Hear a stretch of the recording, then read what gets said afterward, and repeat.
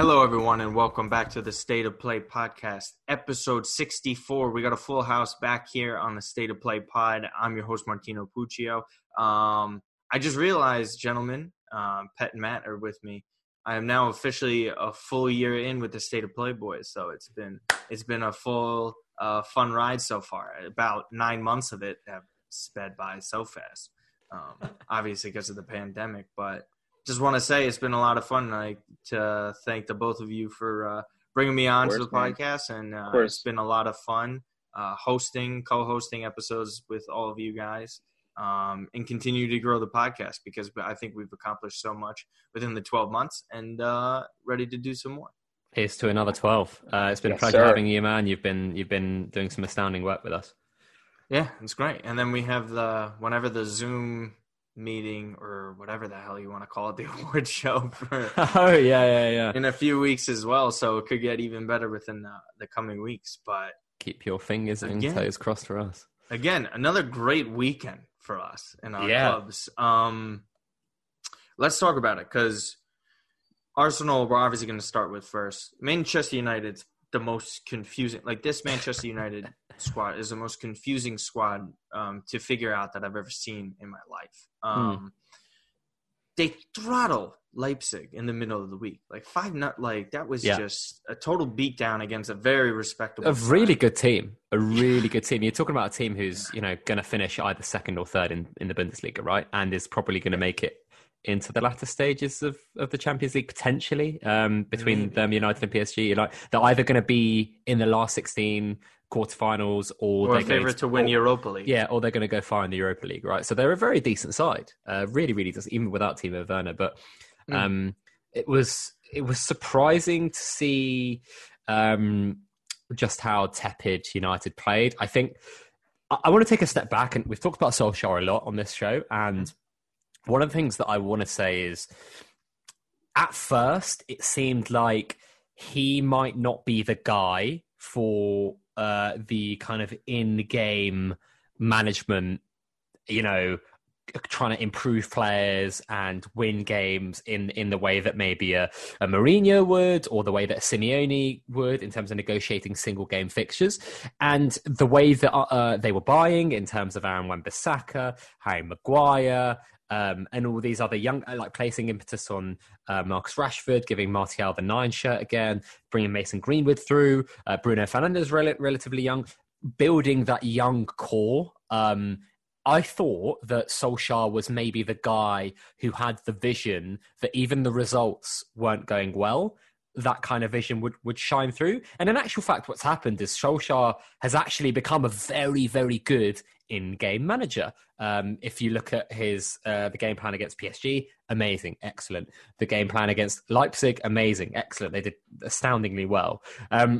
But if you think about kind of like what a lot of these types of managers have in common, the likes of Simeone, Mourinho, maybe a Thomas Tuchel, you might even throw like a Unai Emery in there, where they're so focused on one game after another. Sometimes you lose that kind of long-term vision of a Guardiola or a Klopp that is the thing that ends you winning league titles and big titles.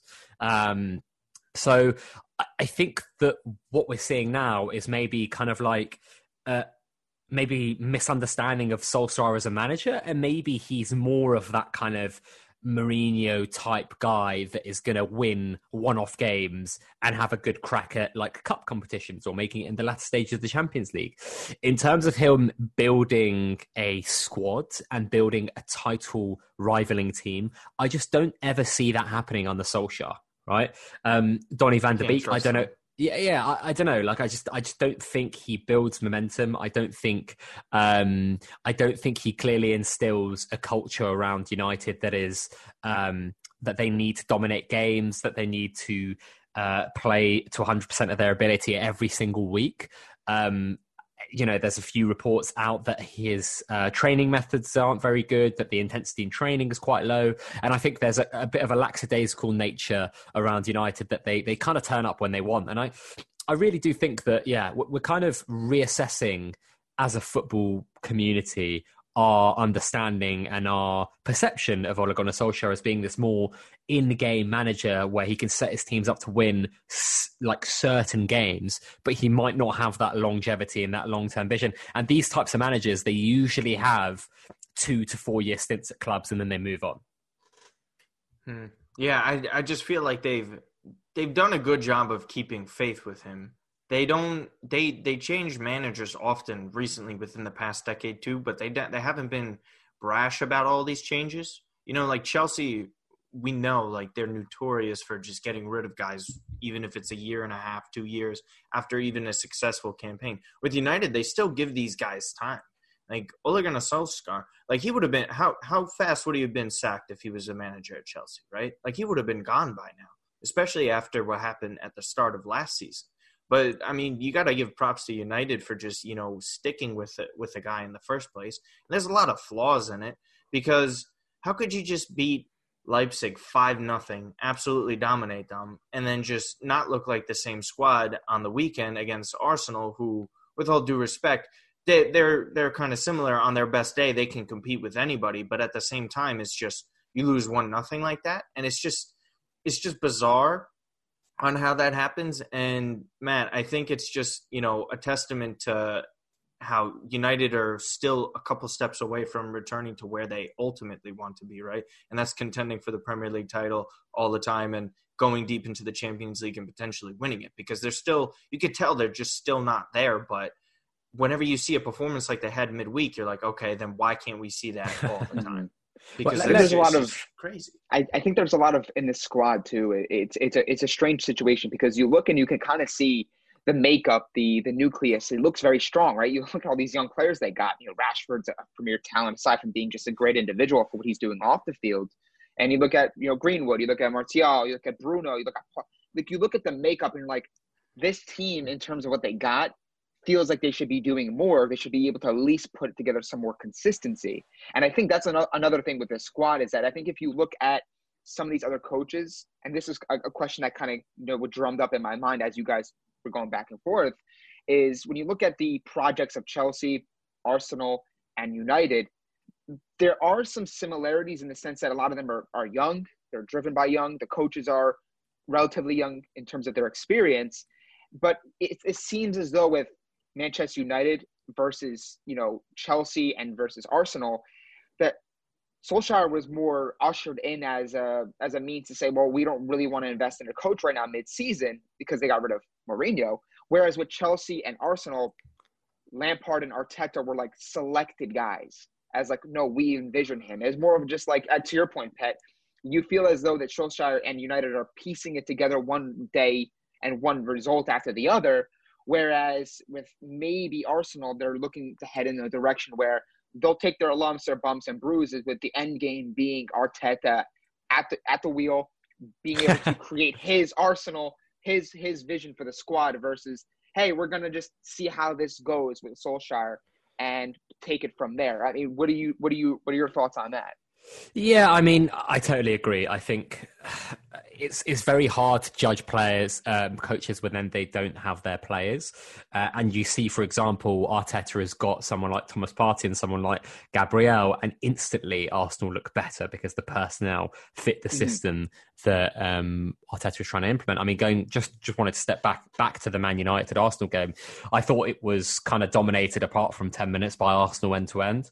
I think that at one point as an Arsenal fan, I felt like we were playing into United's hands by having possession, pressing and squeezing up really, really high. But the diamond that Man United implemented just didn't get the ball. Bruno Fernandes hardly touched the ball in the first half. Paul Pogba hardly touched the ball in the first half. And, you know, I think when you see a guy like Thomas Partey play the way he did in that game, I struggle to find, I know it's going to be such a silly comparison, but since Gilberto Silva and since Patrick Vieira, Emmanuel Petit, those types of players, Arsenal haven't had that presence in the middle of the park. And it's just this aura that this guy gave off right in this game where he said, no one's getting past me. And I'm going to get past you if I want at will. And there was this little moment, I think, where he tackled Pogba, tried to get away with him. Pogba did really well, got back and tackled him. and Partey kind of just shoved him aside and came back and got the ball back. And it was just like, how do you get past this guy? It was just such a dominant display. And when the ball did get past him, which was mostly through the air, you had a guy in Gabriel who, I was looking at some of his defensive stats. I think it was like 5 tackles. I think it was 9 duels won, 4 clearances, a number of interceptions. The amount of headers he got to in the box, maybe lucky to stay on, but I think he was still really, really aggressive. And it's just so hard to play against these guys who are just phenomenal on the ball, but off the ball, they are insanely good athletes. And I mean, shout out to Mo Elneny as well, who's another guy who's clearly very athletically gifted, especially in the endurance department. I mean, I don't know if you guys watched the game, but 92nd minute, he was pressing and harrying the whole of the United defence, which was really impressive. I think United were very, lax on the ball. The left-hand side didn't really work for me.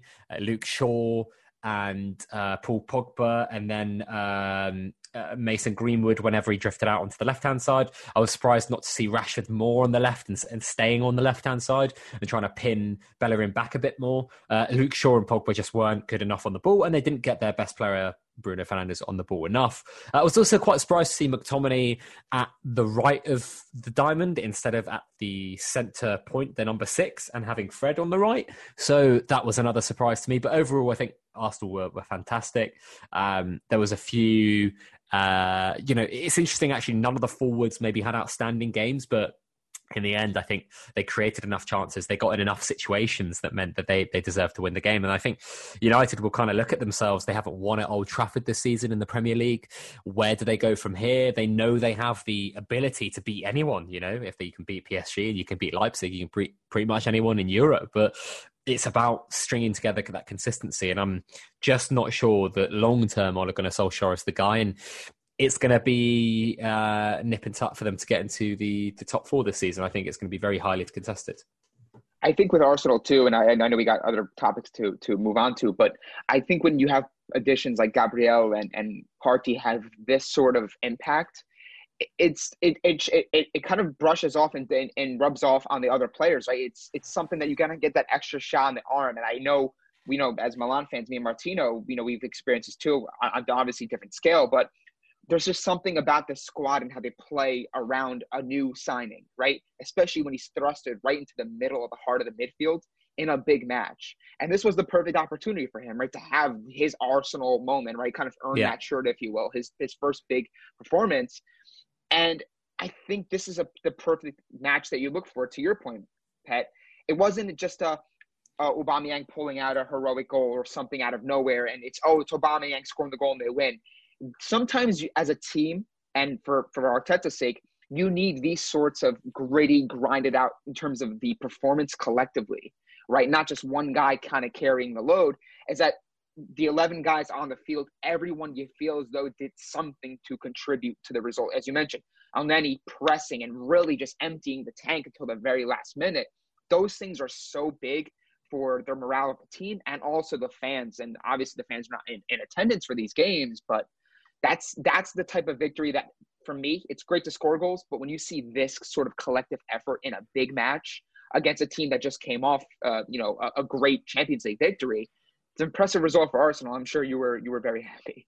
I was. But I mean, we wanted to touch a little bit on the broader Premier League and how crazy this season has been. I mean, when we've got a situation like Villa beating Liverpool 7-2 and then a couple weeks later or 3 weeks later being 4-0 down to Southampton, it is a crazy, crazy season, isn't it? Like, I mean, a lot of people and data guys have been very bullish on the fact that this will regress at some point. We won't have as many goals in the future, but there have been some crazy, crazy fixtures, some crazy games. And do you guys see that slowing up?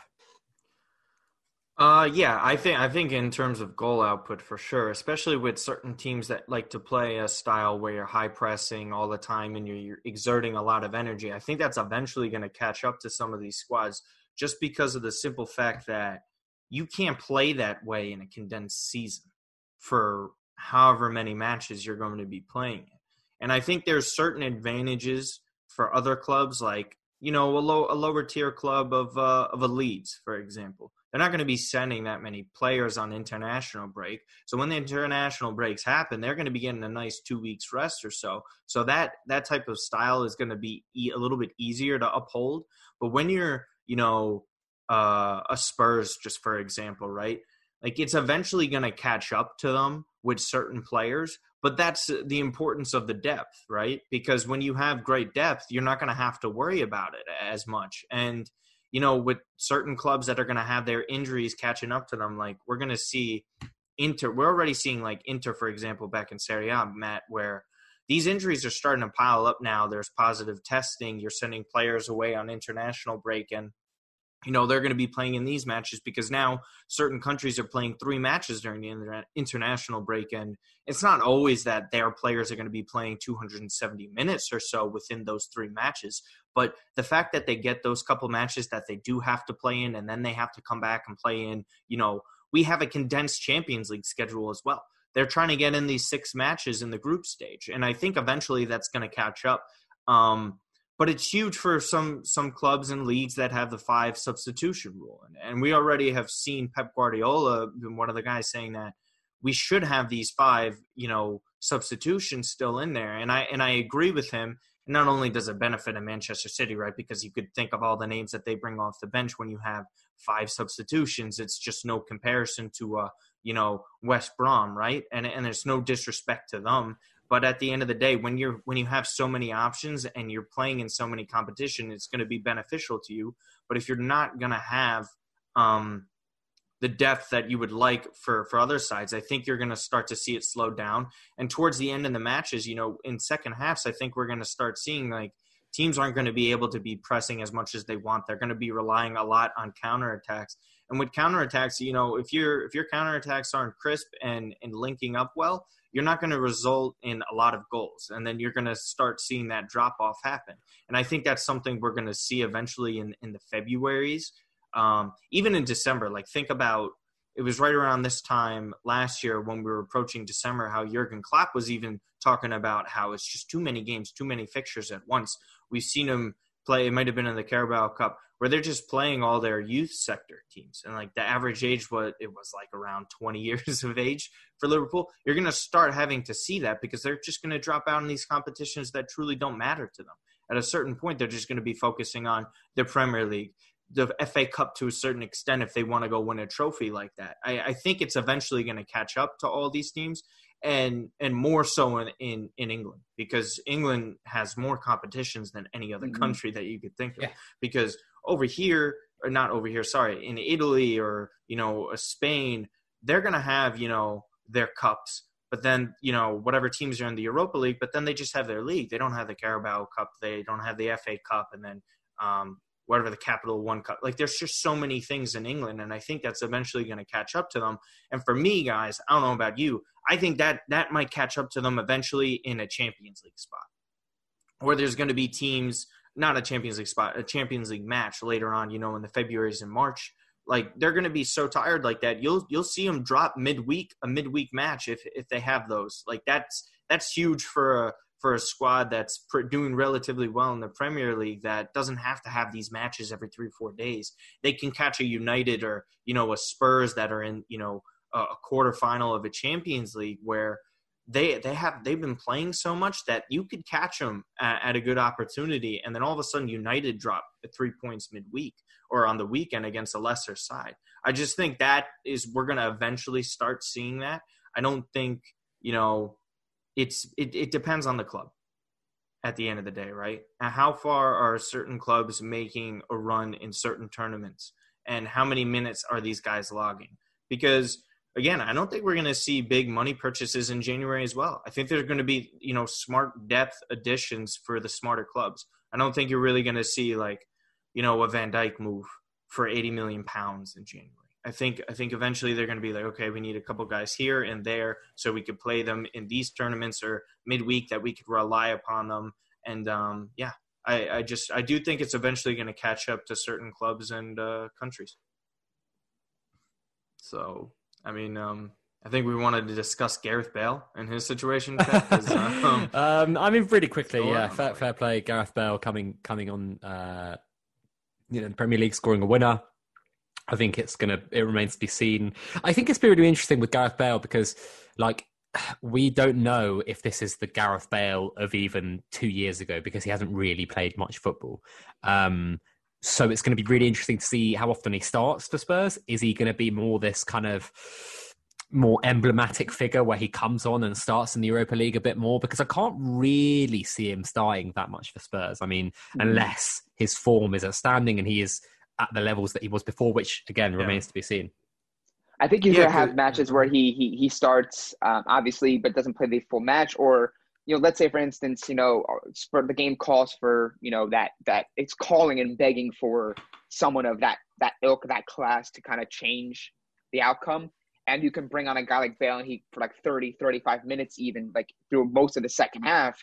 And Bale can give you that magic, that brilliance that we saw in his first stint at Spurs, and in Spurs, of course, with Real Madrid. I think he's going to be that sort of player. He'll start games. I don't think there's a question about that. I don't think you bring him back as just a bench warmer, a guy who just comes off and plays occasionally. I think when you have the ability to impact games like he does, that we saw yesterday, or on the weekend, shall I say, you got to find a way to get him in the squad. And then, like I said, in many ways, and you can draw parallels to maybe like an Ibrahimovic. Not saying he can have the same impact, but when you have a player like Bale on the field, the players maybe play a little bit. They jive a little bit differently, and they ultimately kind of try to mimic and emulate that sort of energy that maybe Bale can bring in a shorter appearance. Yeah, and we've seen him make that impact on the biggest stage possible in the Champions League. And you know what? It's not that much to ask of him, in my opinion, at his age. And, he doesn't have a ton of mileage, and that's probably mostly because he's been hurt a lot of the time. But I think he could certainly make those impacts in certain matches. It's good for him that they rebound with him coming on as a sub, because the first time he came on as a sub this season, that match did not end well against West Ham. So that was, I mean, the thing is, the overarching thing is, even if he's 60% of the player that he was at Spurs, let alone Madrid, I think it's a good bet. Yeah, because he's coming off the bench. You're not asking him to be prime Gareth Bale. And I think they knew that coming in. It's just, you're right. Just give us 60% of what you were, and 60% of what you were is better than 70% of a Premier League player. So, you know what? It's something you got to take at the end of the day. So we'll move on from England and we'll head over to Spain and La Liga. Listen, Barcelona, a lot of stuff is going on over there. We see Bartomeu is heading on out with his board as well. We know the elections are so important. And this happened right after he was saying he didn't have any plans of leaving. Their hand is forced here. This is, forget about all the stuff that's happening on the field for a second as well. This is just something that just need to happen for the future, right? Even if Messi is staying or if he is going, you can't have that there. There was just too much of a revolving door. There was too many failures since he took over. The transfer policy, I don't know how many times we have to really discuss it. None of it really makes sense at the end of the day. And there's still a ton of talent on this team, whether or not you agree with the Ronald Koeman hire. And this is where it brings in more of the chaos now, because when you have new directors coming in and a new board, like, are they really going to be seeing eye to eye with Ronald Koeman and some of the players that he brought in transfer-wise? Like, there's even more question marks at the end of the day now, because does Messi get along with some of the guys that are coming in here? Is he going to agree with their policy? How long is it going to take for them to rebuild what just went down over here? I think they're so talented in some areas that they're going to be able to rebuild a lot faster. And it's still Barcelona at the end of the day. It's still not the same situation like a lot of people think it would be with a Milan. But I think there's still a lot of question marks at the end of the day. And Messi doesn't look like he's going to be giving you 40 goals this season, right? And you even saw it in the Juventus match. Definitely not from open play, is he? No. And you can see he's starting to look like he's getting a little tired. I don't know if it's just me. I think he's going to be able to create a lot. And his role is different, though. He's playing a lot in the midfield, and he's having to like his numbers like still. Yeah, his numbers on the like if you look at his I'm following Squawka here, and they're posting all these tweets about Messi and some of the results that they're having, And, he's completing a passes, the chances created, the dribbles, the take-ons, all these sorts of things that look really good, but he's exerting so much energy. And it's funny because we had Santai on weeks ago, and he talked about, this was when the whole situation was going on, that he could potentially go to City. And we touched on it, right? He says that, Messi's, you got to have someone in the squad, one or two guys that can make up for the lack of running that Messi does nowadays. But it seems as though now it's like Messi's like trying to put on that, let me just, take control of everything had here. And as a result, maybe he's not going to score the goals. He's not going to be as further up the pitch to kind of have that final ball where he makes all this magic happen. And as a result, we're starting to see him have the moments in a match that look really strong, but at the end of the day, it's not resulting in what it needs to result in.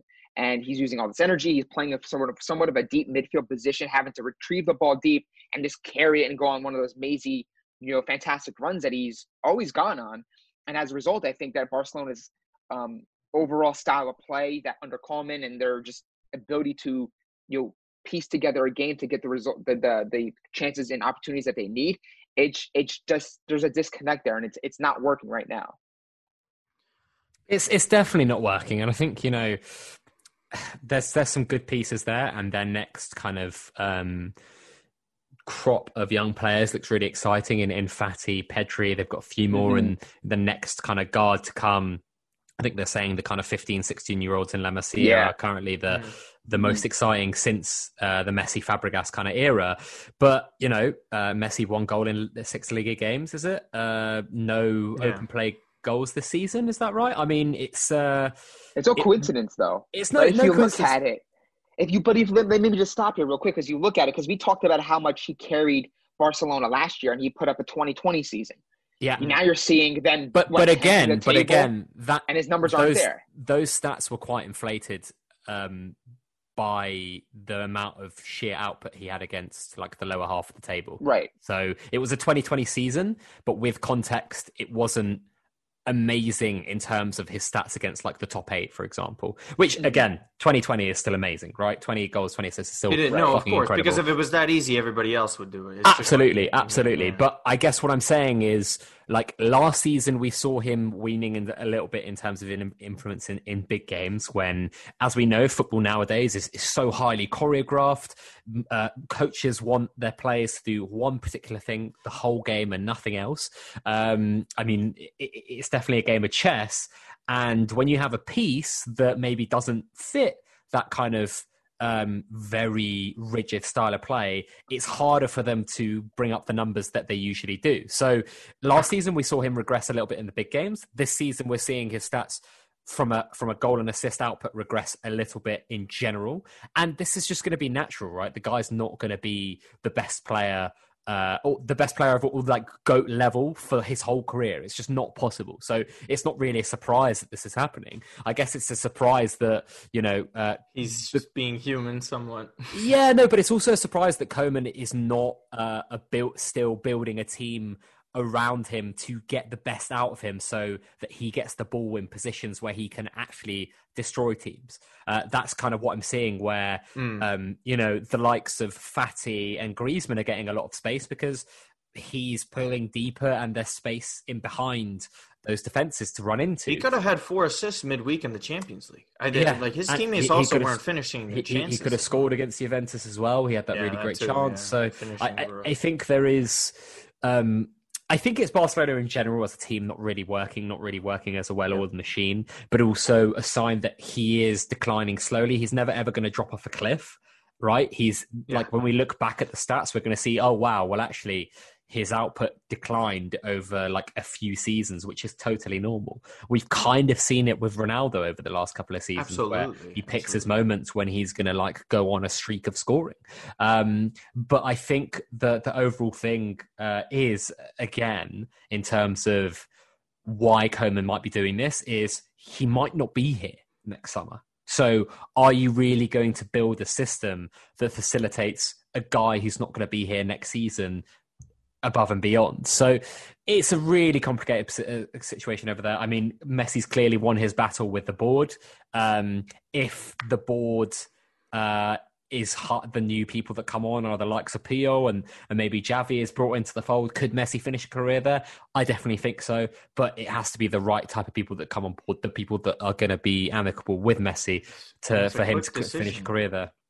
It's a quick decision to make too, because if there's an extension, I think you see one for a year tops, because at the end of the day, like, how much time he has to give them a fair amount of time for the moves they want to make as well, right? Because it's going to be difficult to just go off a new board for 6-7 months or so, right? You're not going to figure out how well and how good they are at their job for a couple years. So, I mean, it's a really tough situation, because at the end of the day, I think he's probably just going to look to himself and say, what can I do, and what is my best situation to close a gap in Champions League with Cristiano?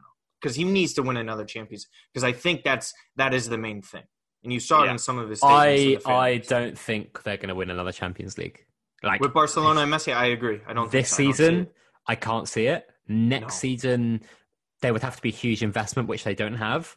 And then by the time the likes of Fati, Pedri, and whoever else in that squad get to a level 35, he's going to be really old. I mean, how old is Messi right now? I think he just turned 32 or 33 in June. He's 34 in June, right? So, by that time, is he going to have the legs? I'm not too sure. So, let's see what happens. But, I mean, I mentioned Madrid. I also mentioned Ronaldo.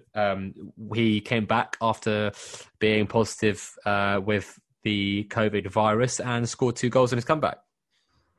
Yeah, immediate impact too, by the way. Gets subbed on for Paulo Dybala. Within 30 seconds, I just see him go around the goalkeeper, and I was like, that's just awesome. Even if I do hate Juve, I'm not his biggest fan. It's so impressive, because there's no one really else that's going to really pull that off. I mean, we'll reference the player later, but because he also recovered from COVID.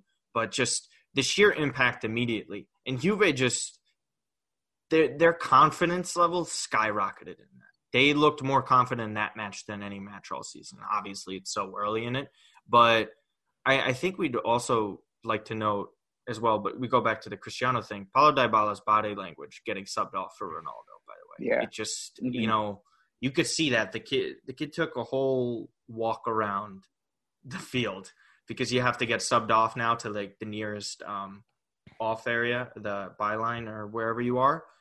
So you could see him walking slowly. He was shaking his head too. So I think that's something to monitor. But again, Ronaldo, he just looked like the best player far and away on Juve. And that's pretty much what they're going to be for the whole season. So what's been the perception or the opinion of Pirlo so far in Italy? What do Juventus fans think? I think it's frustration, obviously, because I think, when they had Allegri, then they had Sarri, and now they're going to another coach, but now has no experience. I think there's obviously the frustration there from some of the results. I mean, they're not as sharp. Morata looks really good so far. I think he's been a bright spot to the season so far. He looks like he's very much performing and doing exactly what they need him to do. But I think overall they look at Pirlo, and it seems as though is that, yes, they expected it, but at the same time, it's not something they want to accept. The fact that they're putting these results in against, the likes of Crotone and Hellas Verona, teams they should be trouncing, and they shouldn't be so much dependent on Ronaldo as they are. And this was a perfect example, right? They're, 1-1 against Spezia on the weekend, and then all of a sudden, it's a pretty close game, and all of a sudden Ronaldo comes in. It's like we need Ronaldo to be Ronaldo at all times for us to beat teams like Spezia. And that's alarming for a Juventus fan when you're considering the fact that you're going for your 10th straight Scudetto. You're trying to achieve certain things in the Champions League that you haven't achieved in such a long time. And the fact that there's so much more competition for the title. So the way I'm looking at it is, and we touched on this in the previous episode, is that I expected this. You have to expect the growing pains of a manager that's still trying to feel his way around a club like Juve on the coaching side of things versus on the playing field, because we obviously know what he accomplished there. But that doesn't mean Juventus fans are going to be okay with it. You see the memes. You can't be. You see the trolling. You can't be. You can't, for a team that has this quality, and I know they have some injuries. I know they have some players in certain areas that maybe aren't performing the way they should. But is that down to the quality of the player so much, or is it that restricted to the system not allowing that player to thrive? Because Dybala was great last year. Dybala was great last year with Ronaldo. They even had certain players in that squad that Bentancur looked very strong. But you kind of look at the squad and you're like, do you really need Ronaldo to beat Ronaldo against Spezia? And I don't know. Maybe this is how the season's going to go for Juve. Are they going to? I don't know. I've said time and time again that this team is just compromised of individual brilliance, pulling out 3 points, which will work and win you the league, but that doesn't win you the Champions League. Because at the end of the day, this is the whole goal for them. Their wage bill is double the second highest team in Serie A. Like there is no excuses for them not to win this. Like even you knew this coming in anyways when you hire Pirlo, a guy who has no experience. Yeah, you're going to be losing those matches or dropping some points here and there, but still, is that any excuse at the end of the day? Some of these teams just don't even have even close to the amount of talent and wage and resources that Juve do. So I think it is inexcusable at the end of the day when you're dropping some of these points and putting out some of the performances, because the results don't always mimic what that game was like. Like yesterday, it's a 4-1 victory, but if you watched most of it before Ronaldo came on, they were battling to grind out to get a lead in that game. It's not like they were absolutely dominating Spezia. And this is something that is coming back from last season too, because this is a carryover effect. And Pirlo is going to have to figure out how to play Dybala, Morata, and Cristiano Ronaldo at the same time, while also incorporating a Kulusevski. And then you have Chiesa, who you buy for almost 50 to 60 million euros, that you need to figure out where to put him as well. And some of his substitutions that he's putting Cuadrado at the back in a 3-man defense, it's just I don't Danilo get, at like, left that's centre not back. it's not good enough. And you know what? And for the goals that they want at the end of the day, I don't really care if they win a 10th title if I'm a Juve fan. That's not good enough to me. You need to make it to a Champions League final or win it. Because then, to an extent, you wasted Cristiano Ronaldo being there because this transfer pot, it's just really not good. Because Arthur's not dominating matches when you're getting a guy for almost 70 million euros as well. And I'm not trying to pick on Juve. I still think they're going to win the league. But it's just not good enough. It's just really not. And they need to turn around fast. And obviously, I think they will. But in terms, again, like Barcelona, do I see Barcelona or Juve winning the Champions League? No, I don't think so. I don't think they have enough. I don't think they're playing well enough. I don't think they're going to figure it out within Pirlo's first year to do that, unless Cristiano Ronaldo goes on some sort of Champions League run where he's carrying them. But even then, when we saw it over the summer, right, he's the only one doing something for them in the Champions League, and the rest of the squad doesn't step up, and they're eliminated again. It's 2 years in a row. Like, they were lucky they beat Atletico his first year. That was all him. Yeah. And then he nearly got them through Ajax? Against Lyon.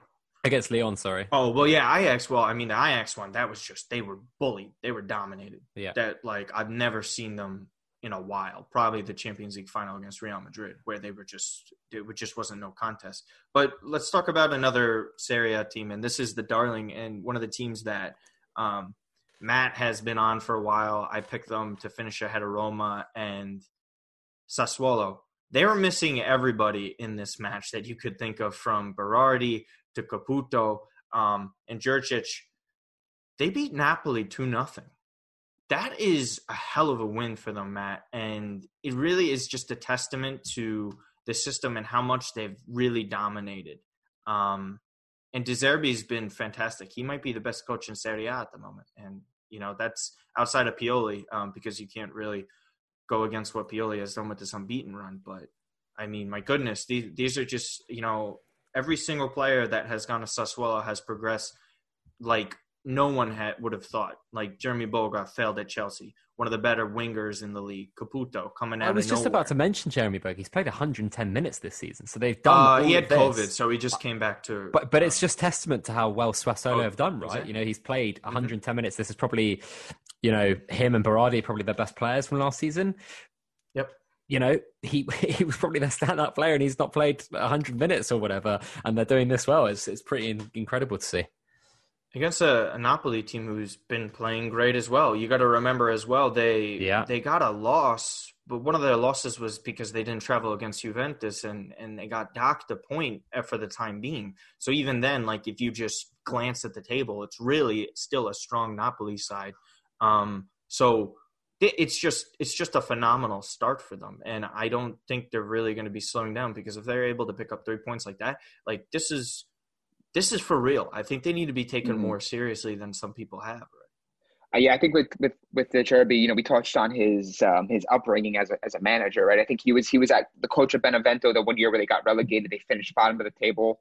They had some, they obviously had, I think, that result against Milan where the goalkeeper scored a last minute header or something like that. I don't even want to remember that. But as a coach, I think he's you can see that he's quite clearly able to instill his philosophy, his ideas in such a positive way. And I think a lot of people held who he was as a coach on his experience at Benevento, but he's had a good experience at Foggia and some of these clubs in previous years where you could kind of see what he's trying to achieve. And it's funny, his quote at halftime, he yesterday in the victory over Napoli, he was pretty much saying, I was given the team talk today and I saw I had a strong starting 11 that could win in Naples. They looked at me and didn't seem to believe I meant it. So he's got this sort of this effect on the squad that they really buy into what the whole collective is trying to achieve. And it's in many ways, and I had this conversation with Matteo way back on, I think, episode 50, is that when you look at this sort of performances that Sassuolo are able to put in, and them as a club in general, you feel like there are some similarities between them and Atalanta, right? That you can plug certain players into certain areas when they're missing a key player, but more or less expect that same style not to waver. And that's a perfect example. Even Boga didn't start the entire season. He was still, I think, out with COVID. And you look at the players they have in the squad, very young. Yes, some more experienced players. But my goodness, you got Caputo's a Capocannoniere contender. You got Manuel Locatelli looking like one of the top midfielders in Serie A and someone who could maybe find his way onto the Euro roster if there's more injuries that come in, because Sensi's potentially not going to make that team. And you look at the dynamic this squad brings, and it's exciting to watch them play. You feel as though no matter who they're up against on any given match day, they cannot be slept on. And I'm looking forward to the matches against, Juve, against Milan, that are really going to give those clubs at the top of the table with them fits and some trouble. So big shout out to Sassuolo. I touched on them in the previous episode or a couple ones. And yeah, I'm just really excited to see what this team has in store for the rest of the season. And whether or not they're going to finish above Roma, that remains to be seen. But nevertheless, they're definitely a Europa League contender for sure, the way they're playing. Yeah, I think they got a great shot at that. But let's talk about a team that's already in the Europa League and their best player, Milan, Ibra. The guy is Since unbelievable. Zlatan has rejoined AC Milan, no team has earned more points in Serie A. Mm-hmm. That's pretty crazy. 61 points. I think Milan. The only team in Europe that's gotten more points is Bayern. Atalanta 59 and Juventus 53. That's crazy. It's a crazy stat, isn't it? That is crazy. And since arriving in 2020, in January, Ibrahimovic has 22 goal contributions in 22 Serie A matches, 16 goals, 6 assists. So it's astonishing to me that the fact that he can come in, have all this impact immediately from the jump. And that's just a testament to the aura, his overall preparation, his approach to playing. But also he's touched on it himself too, right? Because it's all great to talk about what Ibrahimovic can do, but it's also what Ibrahimovic can get from being around such a youth-driven Rossoneri project. And he touched on it. He's pretty much saying, these young players give me life. They give me energy. They keep me going. They're a great group of individuals who give it everything they got. And that's not only on Ibrahimovic, that's not only on the players, but that's also on the coach. Like, Pioli never will come out and make excuses. And that's one thing I really do love about him as a coach, aside from everything he's accomplished on the field, is, the injuries, the COVIDs, this, that, the extra games. He's not going to make an excuse. It's almost like a next up mentality with this team. And I think the players in this squad have really gravitated towards Ibrahimovic. And it's not just Ibrahimovic winning games for them. Brahim Diaz, Tonali looks very strong. Benacer looks like a really top midfielder. Diogo Dalot coming in. So when one player's maybe not his best, like a Hakan, for instance, yesterday, you have other players that tend to pick up the load and pick up that extra baggage to help this team get victories. And it's really impressive. And I think it's something that's going to help Milan the rest of the way, whether it be, chasing a Europa League trophy or, of course, finishing in top 4. So really hats off to Ibrahimovic. He has having a phenomenal season, top goal scorer in Serie A. After missing a couple of matches, too. 10 goal contributions in 7 matches in all competitions. I mean, seeing him and Ronaldo on a week-to-week basis at their ages, they're just built differently, mentally, physically, and just from a football sense. And you know what's crazier too? They've won every single match this season that he hasn't played in. They're 4-for-4 in it. So it's not even like they're so dependent on the guy too. So because they know at the end of the day, if he needs to go take a rest too against a certain side, they'll be okay. Because he got subbed off midweek in the game against Prague. They came in and they got another 2 goals without him. They didn't need. Oh look, there goes the timer. So they didn't really need him that much. But even then, I mean, just again the goals and the assists, he scored a bicycle kick in the 83rd minute in a shortened week. Like are you kidding me? A 39-year-old out of nowhere. And literally out of nowhere. It's crazy. Yeah, literally out of nowhere. And he tore his ACL in his mid-30s. Like, well, Jesus Christ. He damaged like more than one ligament. That's a lot of people don't remember. He tore like 2 of his knee ligaments, and then like 2 years later is playing in Europe and in a top 5 league and is the best player this season. Like, it's crazy to think about. It really is insane. I've been thinking about this in the back of my head. All right. So obviously this would have to be a miracle. And this is the last thought before we go out. So say they win the league title somehow miraculously, right? And they make a deep run into the Europa League, whatever, like semifinals or something.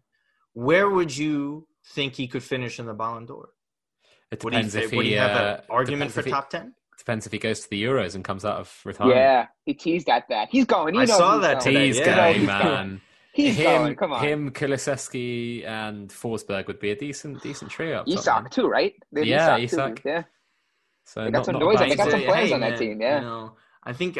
Well, all that would need to happen, which would be a miracle in the first place. I think one of the things is though that he has tweeted quite a lot about his distaste of the current Swedish manager for not playing Kulusevski a lot. I think he said stuff like, "How the hell is he not playing the future of?" We have a bunch of idiots running things. Yeah. So it's a few like amicable meetings have to happen. I think before that happens.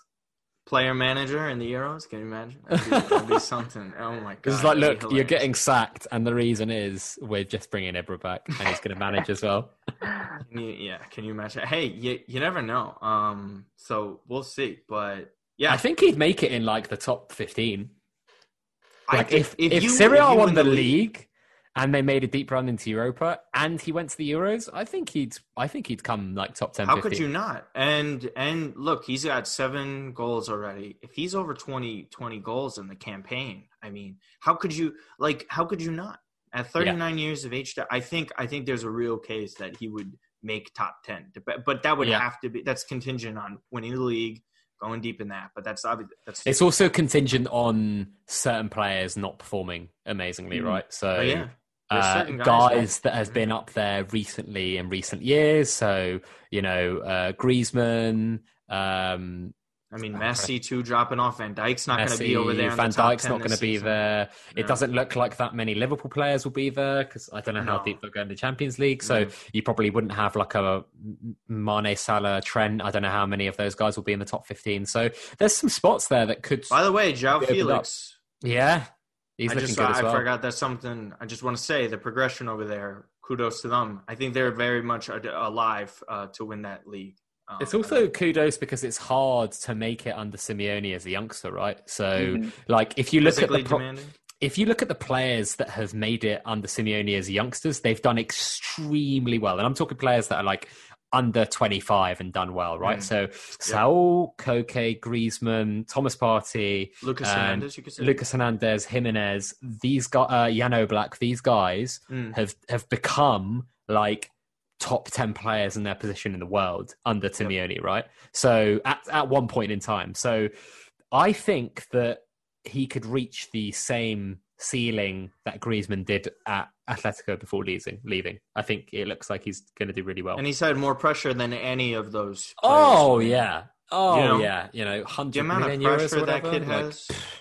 I think he has more pressure than any youngster in the world. Yeah. I think there's less pressure on Mbappe because he's won such major trophies already. I truly do believe that. Yeah, he's won the World Cup. Right?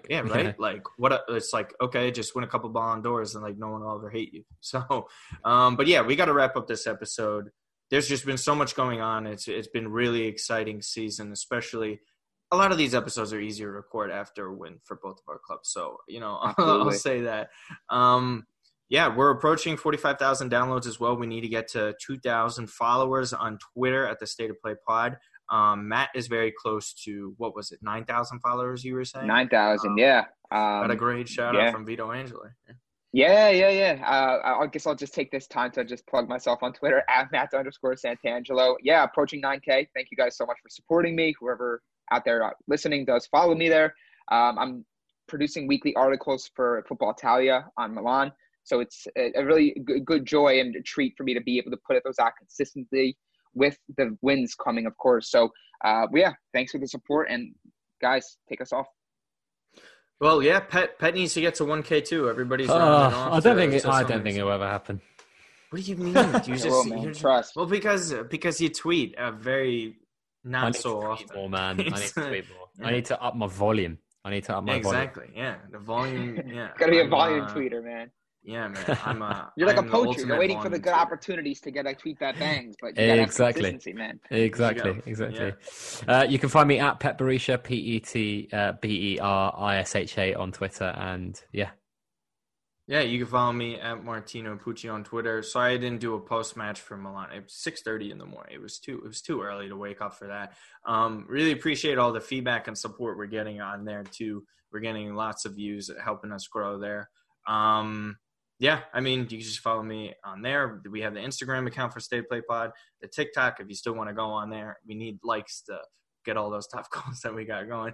Facebook page, YouTube channel as well. Hopefully we get some more of those. And in a few weeks, we got the Football Content Awards. So hopefully we can win that, bring home a trophy. So that would be bring it home for the fans. Bring it home for the fans. Yeah, absolutely. Yeah. Other than that, just listen to some more.